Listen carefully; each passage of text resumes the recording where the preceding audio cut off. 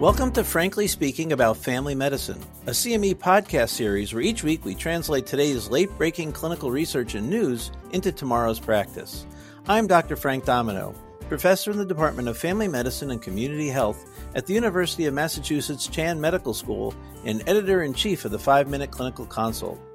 Be sure to follow the link in the description after today's episode for more information about today's article and to claim CME credit. This podcast is brought to you by Pri-Med. You're seeing Lawrence, a 46-year-old male, who's here for his yearly health maintenance visit. While you're taking his history, you ask the usual questions about exercise, diet, and substance use. Lawrence states that he exercises sporadically and lets you know that he drinks a couple of beers on Saturday and denies illicit drug use. When you ask about coffee consumption, he responds, I have 2 cups in the morning, and most days I treat myself to a caramel macchiato in the afternoon. How should we be counseling Lawrence about his coffee intake today? Hi, this is Frank Domino, and joining me this morning is Dr. Susan Feeney, Director of the Adult Gerontology and Family Nurse Practitioner Programs at the UMass Chan Medical School, Tan Ching Fen Graduate School of Nursing. Coffee. Thank you so much, Susan, for talking about coffee. My favorite as I sit here with my cup of coffee. What is the known evidence about coffee and its overall relationship to health? Well, it's interesting. There's been growing evidence that coffee is associated with a reduced risk of all-cause mortality, that it has a real health benefit. And that's about a moderate consumption. So, 3 to 4 cups a day seems to have a positive impact on reduction in risk of death. How about more than that?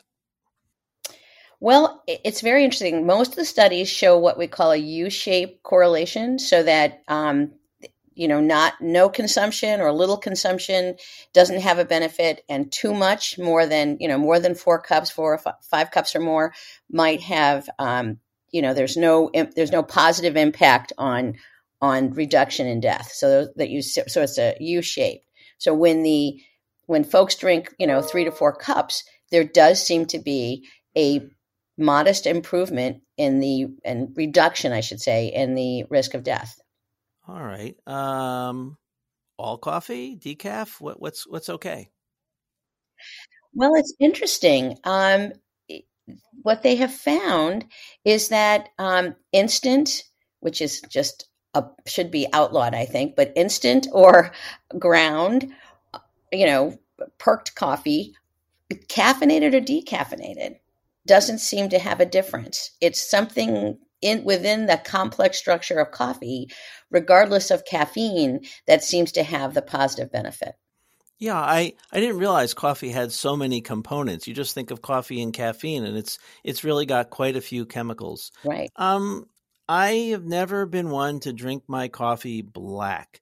What are the pros and cons of adding something to my cup of coffee? Well, so it's very interesting. There was a recent study that said, okay, we know all this good stuff about coffee, but no one's ever looked at all the stuff that people put into their coffee, right? Primarily sugar and sweeteners. And is there some kind of difference between, the mortality and morbidity rates in people who drink coffee with sweetener versus that drink black or with unsweetened, I should say.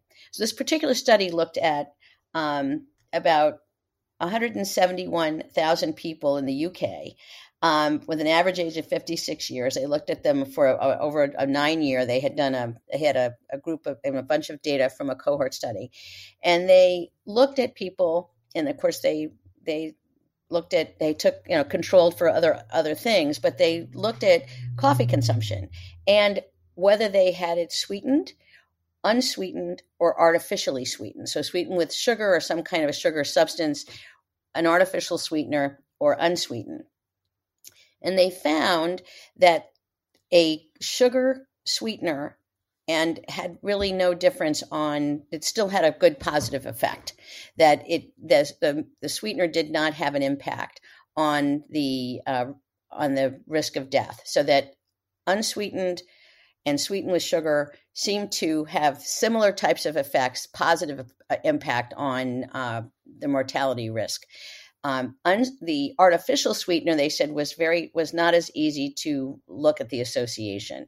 So they sort of left that aside and said, we're not going to say whether that makes an impact or not. And there's a lot of evidence on artificial sweetener that there's issues with that. But that is good news. The limitation, however, though, the average sugar that they found was between 1 and 1.5 teaspoons per drink. And so there was an editorial that came out after this study was like, well, people use a lot more than that in this country. So I don't know if this caramel macchiato that Lawrence is drinking, I can tell you has more than 1.5 teaspoons of sugar. And so that is one of the limitations, is that, if you've ever gone to one of our iconic coffee shops and gotten a regular coffee, there's 4 teaspoons of sugar in that. So hard to know, but at least from this particular study, it appears that the coffee still wins, as long as you're using a natural sweetener. And didn't say anything. They really didn't look at cream or milk. So that would be another area that would need some to be looked at.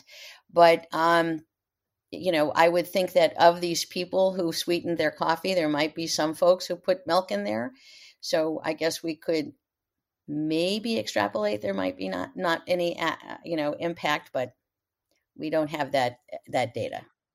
You bring up a really good point. If you go to any place and order a pre-made sweetened coffee, it has an enormous amount of sugar. 4 teaspoons for a regular coffee seems almost low to me. Yeah. If people use pumps of liquid sweetener, there can be up to 8 teaspoons worth of sugar in there. And it's normally corn syrup, all the more worrisome and annoying. So I like this data. I like a little bit of sweetener in your coffee. Go ahead, do it.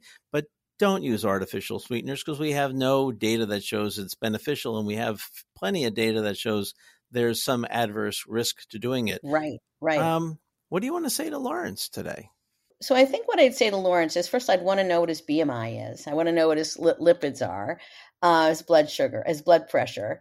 But I think you can say, look, the coffee intake is fine. And actually 3 to 4 cups, which would be, 6 to 8 ounces per cup a day, is fine.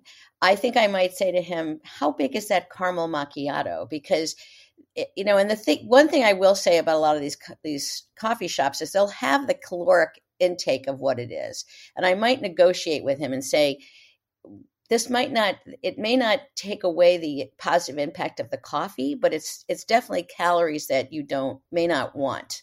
And we know that increased caloric intake adds weight, and we know that overweight is not good. So I think I would caution him, maybe make it more of a treat, maybe 2 times a week, maybe not every day, just because it's not so much with the coffee as it is, it's a lot of calories. Yeah, I agree completely. Once he hears that, I think most people don't realize how much sugar calories there are in those sweetened drinks, and maybe just pointing it out and saying, gee, wouldn't you rather have a cookie or something else? Yeah. I know I would. Well, and it's funny because occasionally you go through the drive-through and they'll give you someone's coffee by mistake. They'll give you a sweetened coffee, and you realize if you're like me, I never put sugar in my coffee. I almost spit it out. It's so sweet, and I think people get accustomed to that level of sugar, and it's just important for them to be, conscious of what they're putting into their body. I agree. Well, Susan, thank you very much. I'm going to go have a coffee after we're done. Me too. Practice pointer. 2 to 4 cups of coffee appears to have a positive impact on overall health without any adverse consequences. Join us next time when we talk about the role of screen time, physical activity, and sleep, and its impact on adolescence. Thank you for listening to Frankly Speaking About Family Medicine, brought to you by Pri-Med. To claim CME credit and receive additional information about the article referenced in today's episode, follow the link in the description. To stay up to date on the most recent clinical research and news, please subscribe to Frankly Speaking About Family Medicine, and be sure to check out primed.com for additional CME content.